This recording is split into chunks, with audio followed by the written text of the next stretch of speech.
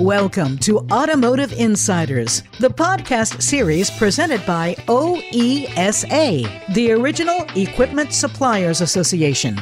You'll hear from automotive industry experts on the critical issues that are impacting the mobility landscape. Get actionable insights on how to thrive in Automotive 2.0. Now, here's your Automotive Insiders host and moderator, Bonnie D. Graham. Welcome to Automotive Insiders, presented by OESA, the Original Equipment Suppliers Association. I'm producer and host Bonnie D. Graham. So happy to be here, and have we got a fascinating topic for you. I'm welcoming back a regular, sometimes I think he's on all of our shows. He's on so many times. It's Tom Madonna from SAP, Industry Executive Advisor for Automotive at SAP. Full disclaimer, I am on Zoom. I have the pleasure of seeing my guests, so if we refer to a handshake or a wave or something, a smile, it's because I can see them and you might get to see the video as well. And we're welcoming a newcomer to OESA, Automotive Insiders. Her name is Amy Dale. She spells her last name D-A-L-E if you want to find her. And she's a partner in Infosys Consulting's ERP and platforms. Welcome, Amy. How are you? I am great. Thank you, Bonnie. It's a pleasure to be part of this podcast. Thank you. And you know what? Since Tom's on all the time, people mostly remember him. I'm going to have him do a brief reintroduction, but we want to get to know you first, Amy Dale. So would you please, I'm going to put you on speaker view. Would you please do me the honor of introducing yourself? How did you get involved in automotive? And what's your excitement? And by the way, I have to say that our topic today is how technology impacts platform manufacturers. Exciting. Amy, introduce yourself, please. Oh, thank you, Bonnie. So, hi, I'm Amy Dale, and I live in Scottsdale, Arizona, and I have been working in the technology and manufacturing industry for 35 years. And I found that the building and manufacturing of products, anything from the machines, the packaging and chemicals, but what got me into the automotive, I think, is that I've been an enthusiast with the automotive, the racetracks, from COTA to the taking an R8 drive through the mountains of Italy and Austria and Germany. I've toured the manufacturing site for Aston Martin, and I've toured the manufacturing for Audi. And I love to compare and contrast how the automotive industry is driving process and change that you can leverage across all industries. Amy, that's a big statement. That's a big claim. But I'm so intrigued about all the places you've been and the cars you've driven and the roads you've been on. Do you have a favorite place to be in a car? Well, I like to be in the passenger seat. Very well put. Do you have a favorite car you want to tell us? We right now we have our favorite car is a 911 Turbo S Porsche, and it is just a wonderful machine. And but then again, I had to have my own little Porsche, so I got a 992 Carrera S convertible with a Miami blue color, so it's gorgeous. I was going to ask you what your first car is. We'll get to that in a second, but this is very interesting. Tom Madonna, I did a calculation this morning before we started this podcast recording, and I figured there's about 6.25 people in the world who don't remember who you are. I'm so sorry to tell you that. Would you talk to either the 6 or the 0.257 or whatever it is and just refresh their memory who you are and why are you here? Tom, welcome back. Thanks, Bonnie, and welcome, listeners. Tom Madonna, Industry Executive Advisor with SAP. Long title. What does it mean? I basically help companies in automotive get the best business value out of the software. And so when we start talking about how they can use it, how they can gain that advantage, do their KPIs and execute, that's part of what I do. Thank you very much. I appreciate that. We're always happy to have you here. Let's go back to Amy. What I wanted to ask you, do you remember your first car, color, make, model, year, if you remember that? And any stories you could share that you're allowed to share? So not to date myself, but my first car, my dad spent $250 and bought me a 1967 Buick LeSabre. And it was it was golden, it was beaten up, the back fender flapped in the wind, and I would just continually get Rust-Oleum to repair the paint job. Very nice. My dad drove a Buick Electra 225, which was yacht size. Remember those cars? Yeah. In midnight blue. And when my parents took a trip to I think it was Japan, I was home and they let me drive Dad's car to high school and pick up a select few of my friends. And what a treat pulling up to Bayside High School in Queens, New York in the midnight blue Electra. Oh my goodness. Yeah. What a thrill. Tom Madonna, refresh our memory. What was your first car or one of the first cars you'd like to share with us briefly? So the first car was a Ford Fairmont, but what was interesting about it was in Midland, the police officers actually drove Ford Fairmont. So the car was burnt orange based on going to UT. It was a single owner lady who basically kept it in the garage and didn't put many miles on it. So when I bought it almost new. And I basically raced it around Midland, Odessa multiple times. At this point in time, it moved. It actually had a 305 in it, and basically kept up with the cops. There you go. I think that Beach Boys wrote a song about the original owner of that car, but I could be mistaken. Let's go to our topics. If you're just tuning in, we're talking today about how technology impacts platform manufacturers. Tom, I'm looking at the statements you sent me before we started. Let me just read the first one, have you unpack it for a couple minutes, and then we'll see what Amy Dale has to say about it. So you say platform makers are having to use technology to produce products and get financial stability. There's so much to unpack here. Tom, we need a level set. Platform makers, talk to us. Who, what, where, why, when? Go. So the platform manufacturers are the new production units that are coming out. So these are EVs, these are AVs, these are all the new cars that you're starting to hear from in regards to the OEMs. When we say a platform manufacturer, at this point in time, it's either going to be someone who's going to produce a car for somebody else, like Foxconn, or it's going to be Magna, or it's going to be a new OEM brand. Typically, they don't have releases greater than 1 million, so they're just kicking off and starting. In most cases, these companies are basically greenfields. And, they might be buying assets like a factory or a line or a portion of a line from someone else. But in general, they don't have the legacy brick and mortar. And so as they start to go through that process of establishing the organization, putting a financial statement in place, and starting to execute, their build and design, they need to have something that's going to help them run their books other than, QuickBooks or a spreadsheet. And in most cases, the VCs are asking them to have an ERP system in place. And so as we start to look at that, we're seeing those platform manufacturers making technology decisions early. And part of that is giving them a financial stability to go to the market to tell them what the valuation is going to be. And you can see some of that, which happened with Polestar. You can see some of that occurred just recently with Tesla in regards to the market caps. But in general, they have to have something that's going to basically be able to leverage them to get that financial stability.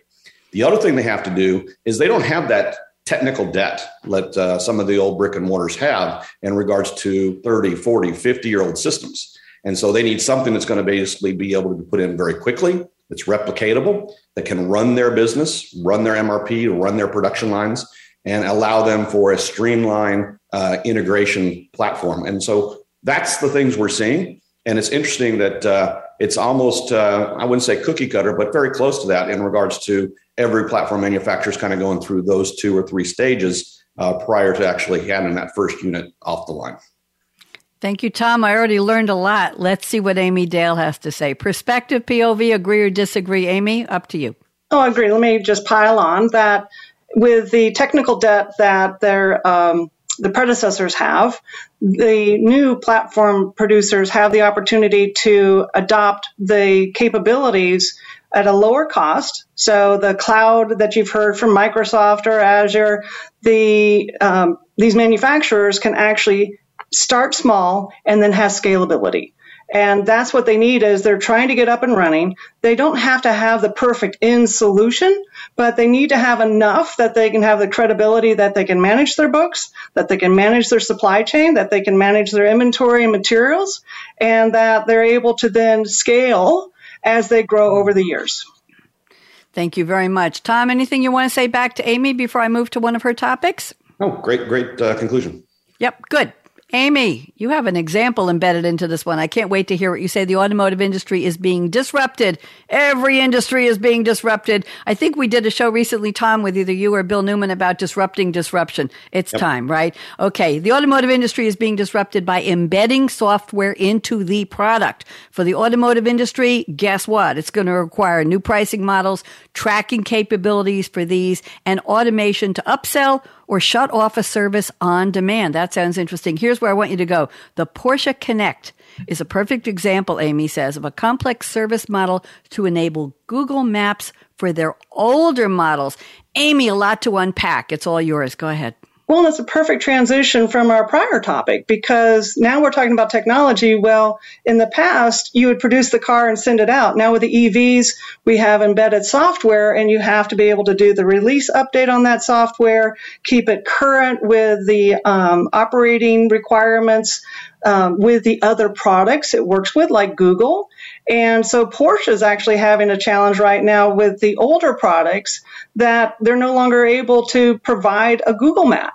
And so the newer EV car will be fine, but they're going to have this, the contingent of the older models that they're just not even bothering to try to fix at this point. So it's interesting of how companies who are working with this software are thinking, how do I manage my warranties? How do I manage my services? How do I manage the communication with the owner?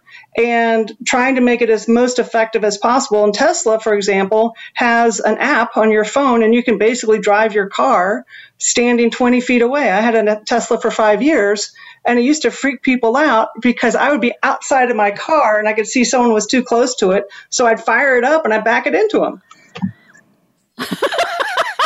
We just have to let that one sit there for a second. I wish our listeners could see the expression on Amy Dale's face.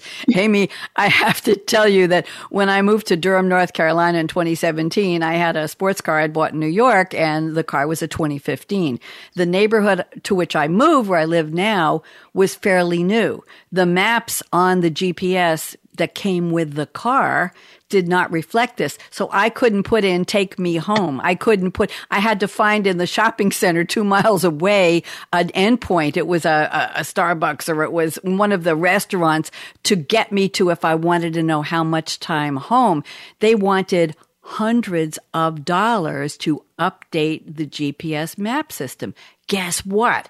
I used my phone on a little prop on the dashboard or next to me or on the console, and I used the phone GPS. I wasn't going to do that, right? Right. There you go. So that's very, very interesting. Tom, comments back on what Amy just shared?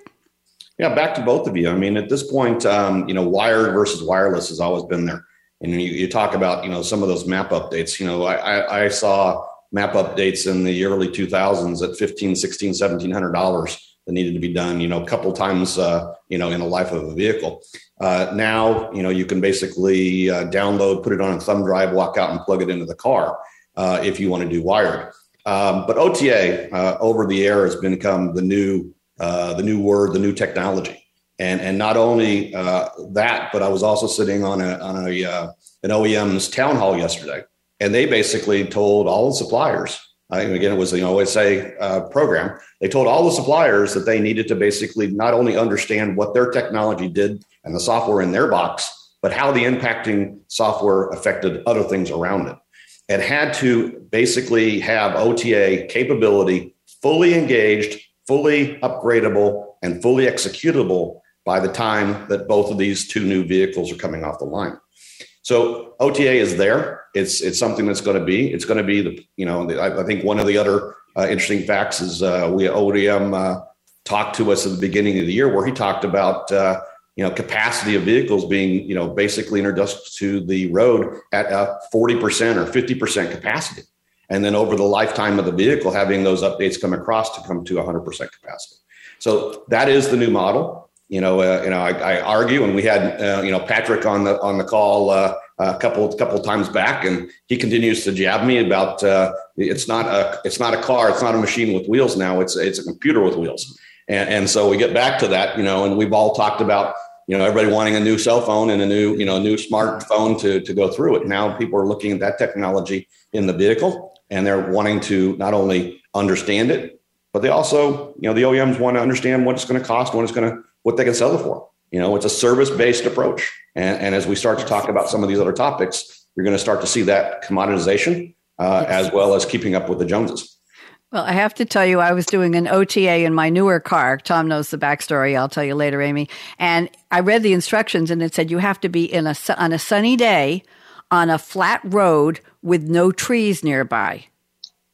Okay. I kid you not. And it's a high-end car. You have, in order to get the update, well, I think I did it in my garage in 5 minutes, and there was no sunshine. I have moonroof in my garage, and it worked just fine. But I thought, what? Seriously? Anyway, very, very interesting. Tom, thank you for that.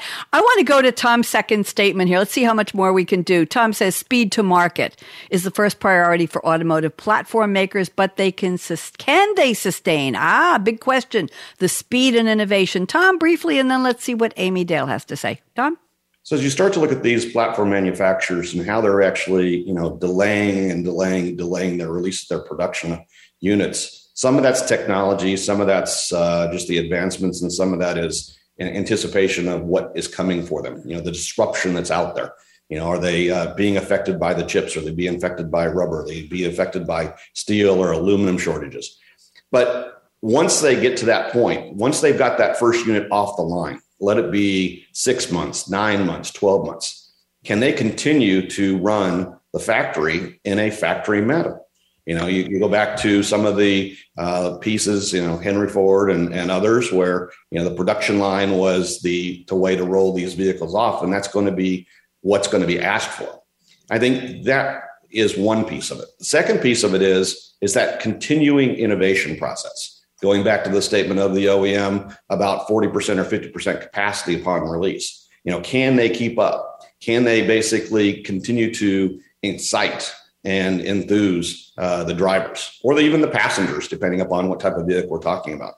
And that is really going to be the next step. Do you buy the first one and you get rid of it? Or do you buy the first one and you buy the second one, you buy the third one? A lot of this is going to be customer preference, the customer experience. And are the manufacturers, the platform manufacturers moving from being a platform manufacturer to being an OEM, light passenger?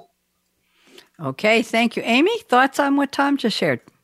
Well, one, it's Tom, I think you're spot on with some of the challenges that they're facing. And when I look at the sustainability or their ability to grow fast, it's also the charging stations that are available, the distance that the vehicle can go. So having something that you can mass produce, but it only goes 50 miles is probably less desirable than something that can go 300 miles. So I think there's this, how do we overcome the charging challenges with the cable, right? So to get the power into the car, it's actually impacted because the heat of the transition from that power into the car makes the cable too hot. So if you fix the cable, you can charge the car faster. If you can charge the car faster, you're not having to spend 20 minutes at the truck stop. So I think there are other areas of technology that have to evolve along with the manufacturers as they grow and have scalability. They also are depending on the industry that supports them to have innovation as well. Amy, thank you. Very, very interesting. We had an attorney, Tom, I don't know if you know, a real estate attorney here on Automotive Insiders a couple months ago. And I said to Drew Rhodes, who was our showrunner, I said, why a real estate attorney? She specializes in where do the charging stations go? Do they comply with ADA rulings, American with Disabilities Act? Do they go into the parking lot of a Walmart, a Kmart, Staples, whatever? Who gets to access them? Are you supposed to go shopping in the store? How long does it take? What is it going to cost? What do you do with your car in the meantime? How much time do you expect? Who owns that real estate? The store whose parking lot? Is it privately owned? There is a whole law segment popping up just to cover this. Amy, really good points. Tom, anything you want to say back before I move on?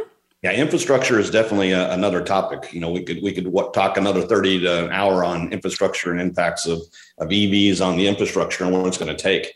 There was a study that came out for the fourth quarter for OESA, and they started talking about the number of vehicles just replacing, in the U.S., what it would take to charge those vehicles. And the grid possibilities, we're not there. So ultimately, as we start to go through it, the new bill from the administration will have some impacts to it. The platform manufacturers, the infrastructures, they're going to provide the grid, all are going to be integral pieces to each other in a symbiotic environment that's going to have to basically, give and take on all sides. Thank you very much. Amy, I'm looking at your next topic. Let's see. We have time to cover this. You say the automotive industry's raw materials will change with the shift to EVs. I'm going to stop there. I don't want to read it. I want you to talk about it and give us your example about the numbers in the Forbes article. Amy? All right. Thank you, Bonnie. So with the EV, you have obviously the molybdenum, lithium for the batteries. There's steel is a key element that is required for both the car and the infrastructure. And so with the 1.2 trillion infrastructure bill means that we're going to be needing more metals and the mining to support building out the infrastructure. And what's interesting is I'm working with a steel company right now, and with the supply chain issues across the globe, with the pandemic and the impact with the at the harbor and I'm trying to get the ships unloaded, they're having to rely on their customers because they have high-grade steel for cars, and then they also have steel that goes into the manufacturing for the infrastructure for the roads. And so they're literally shutting down one of their manufacturing sites because it doesn't make the high-grade steel, and they're literally assigning and firing up a location that specifically does the high-grade steel. And it's this communication to say, where are you at in your supply chain? Yes, we're good. You can make something else, or no. So they're giving the automotive industry the priority. Everybody's focused on that. Thank you. It's all about priorities, isn't it? Tom, thoughts about what Amy just shared? I think it's a fantastic conversation. I sat through another podcast seminar this week about EV and about where things are sitting and what it's going to take and the metal content and what goes into the batteries. And interesting enough, this particular company, I won't mention the names for advertising's sake, but ultimately they've now found the ability to find these nodes on the ocean bottom. So they're now basically coming up with what is called deep sea mining, and in all intents and purposes, it's DC vacuuming, because they're going to run across the structure of the ocean and pick these nodules up. And they're finding that these nodules, which are volcanic in nature, based upon when the plates move and things popping up, et cetera, the nodules themselves contain almost 200% more metals in them that we need to basically go do this than we can if we actually do strip mining. So as you start to think about this, now we have to worry about mining at 3.5, 4 miles down and what that's going to mean. And in most cases, it's going to be an atomic or AV type of execution model. But it's definitely something that's there. The other piece of the infrastructure bill that's really going to be hitting our industry quite heavily is what's going to happen with chips, where the chips have to be manufactured, and what now is considered defense and federal requirement statutes of building in U.S. and using U.S. products versus using foreign products, and getting out of the requirements or the dependencies of foreign-based models and units. So there are a lot of changes coming. It's going to be a ripple effect. Indeed, there are. I want to squeeze in one more topic. Amy, you have some wonderful information here. I'm looking at your topic number 3. You say one of the lessons learned from data and analytics used in the racing industry is to normalize your data. Make it easier to understand. Take a road track, turn it into a circle. Best practice shared from the McLaren team. As soon as I read McLaren, I said, we have to use this on the show. Amy, give us the rundown or race us around this track. Data. Go ahead. Well, thank you, Ani. So when you ever need inspiration or an understanding of why data and analytics are important, just go to the racing teams. I've had an opportunity to be with the McLaren Group in London, and they showed us how they were bringing together information, and they would show a road track, which was basically a squiggly line of a track that would go out for miles. And it was really hard to tell who was in the lead, what should you do. And all of a sudden they hit a button and it put it into a circle. And all of a sudden you could easily tell who was in the lead, what the distance was from them. And so sometimes it's changing the visualization of your information to make it easier to work. Now, another story I want to share about racing is with the COTA, the Circuit of the Americas, and that the data is as good as the people who use the data. If you have information and unable to make a decision and take a next step, you'll have an impact of either something good or something bad. And so if you've been to the COTA racetrack, you know it's very large. It's a couple miles out there to the outer side of the field. And this was a 6-hour Le Mans at night, right? So imagine Ferrari, Audi with their Le Mans cars with their headlights on, driving at night. But you know, in Texas, in the afternoon, those late days, you have to worry about the storms. And so the Audi team had all the same data as everyone else. They could see the weather, they could see the images coming in, but they also sent their guys to the far end of the track, out into the field. And they radioed back, the storm is coming. Pull our guys in, put on the rain tires. And so they did. And they were the only team that put on rain tires. And when that rain hit, you could have heard every gasp as the cars went into that corner. Each one went off into the gravel. The Ferrari went off into the gravel, except for the Audi. The two Audis went around the curve, and they took first and second place. So being able to make a decision and take action is really important. Sometimes I think people just look at the data and forget that they need to take an action. Need to do something with it, right? It's just numbers. It's just letters sitting it's there. Inspiration to the rest of the organization. And that's why we talk in business on my business radio shows about actionable insights, right? Don't just look at it. Don't say, oh, look at what we've got. Look at the zettabytes and the petabytes and the terabytes. Do something with it and try to be intelligent about it. Tom, any quick comments back on Amy's wonderful story? Proactive data usage that's basically able to be exception-based execution versus reactive is definitely part of it. And so you start to think about the data that's in the car, the data that's coming off the car, the data that's going in regards to the integration into the infrastructure, let it be the stop signs, the roads, et cetera. All those things are going to have to basically be used, synthesized, and actionable when we start talking about more and more autonomous execution. So yes, data is, it's kind of trivial to say data is the king, but at this point in time, it's definitely the lordship of the universe, if you use it correctly.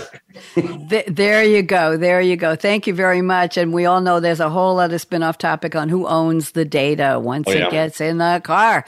Privacy, security, trust. Oh my, oh my, oh my. We are out of time. Amy Dale, you are a dynamo. You bring such great stories and such great energy. And I always ask my guests, what's your passion for the topic? You are exuding passion. Amy Dale at Infosys. So pleased to meet you. Thank you so much for your time. Tom Madonna, you're always a wonderful guest. Great back and forth. I want to do a shout out to Drew Rhodes at OESA and to our engineer, Aaron Keller at Voice America. I'm Bonnie D. Graham signing off. Happy holidays to everyone. Wave goodbye. Bye-bye from OESA Automotive Insiders.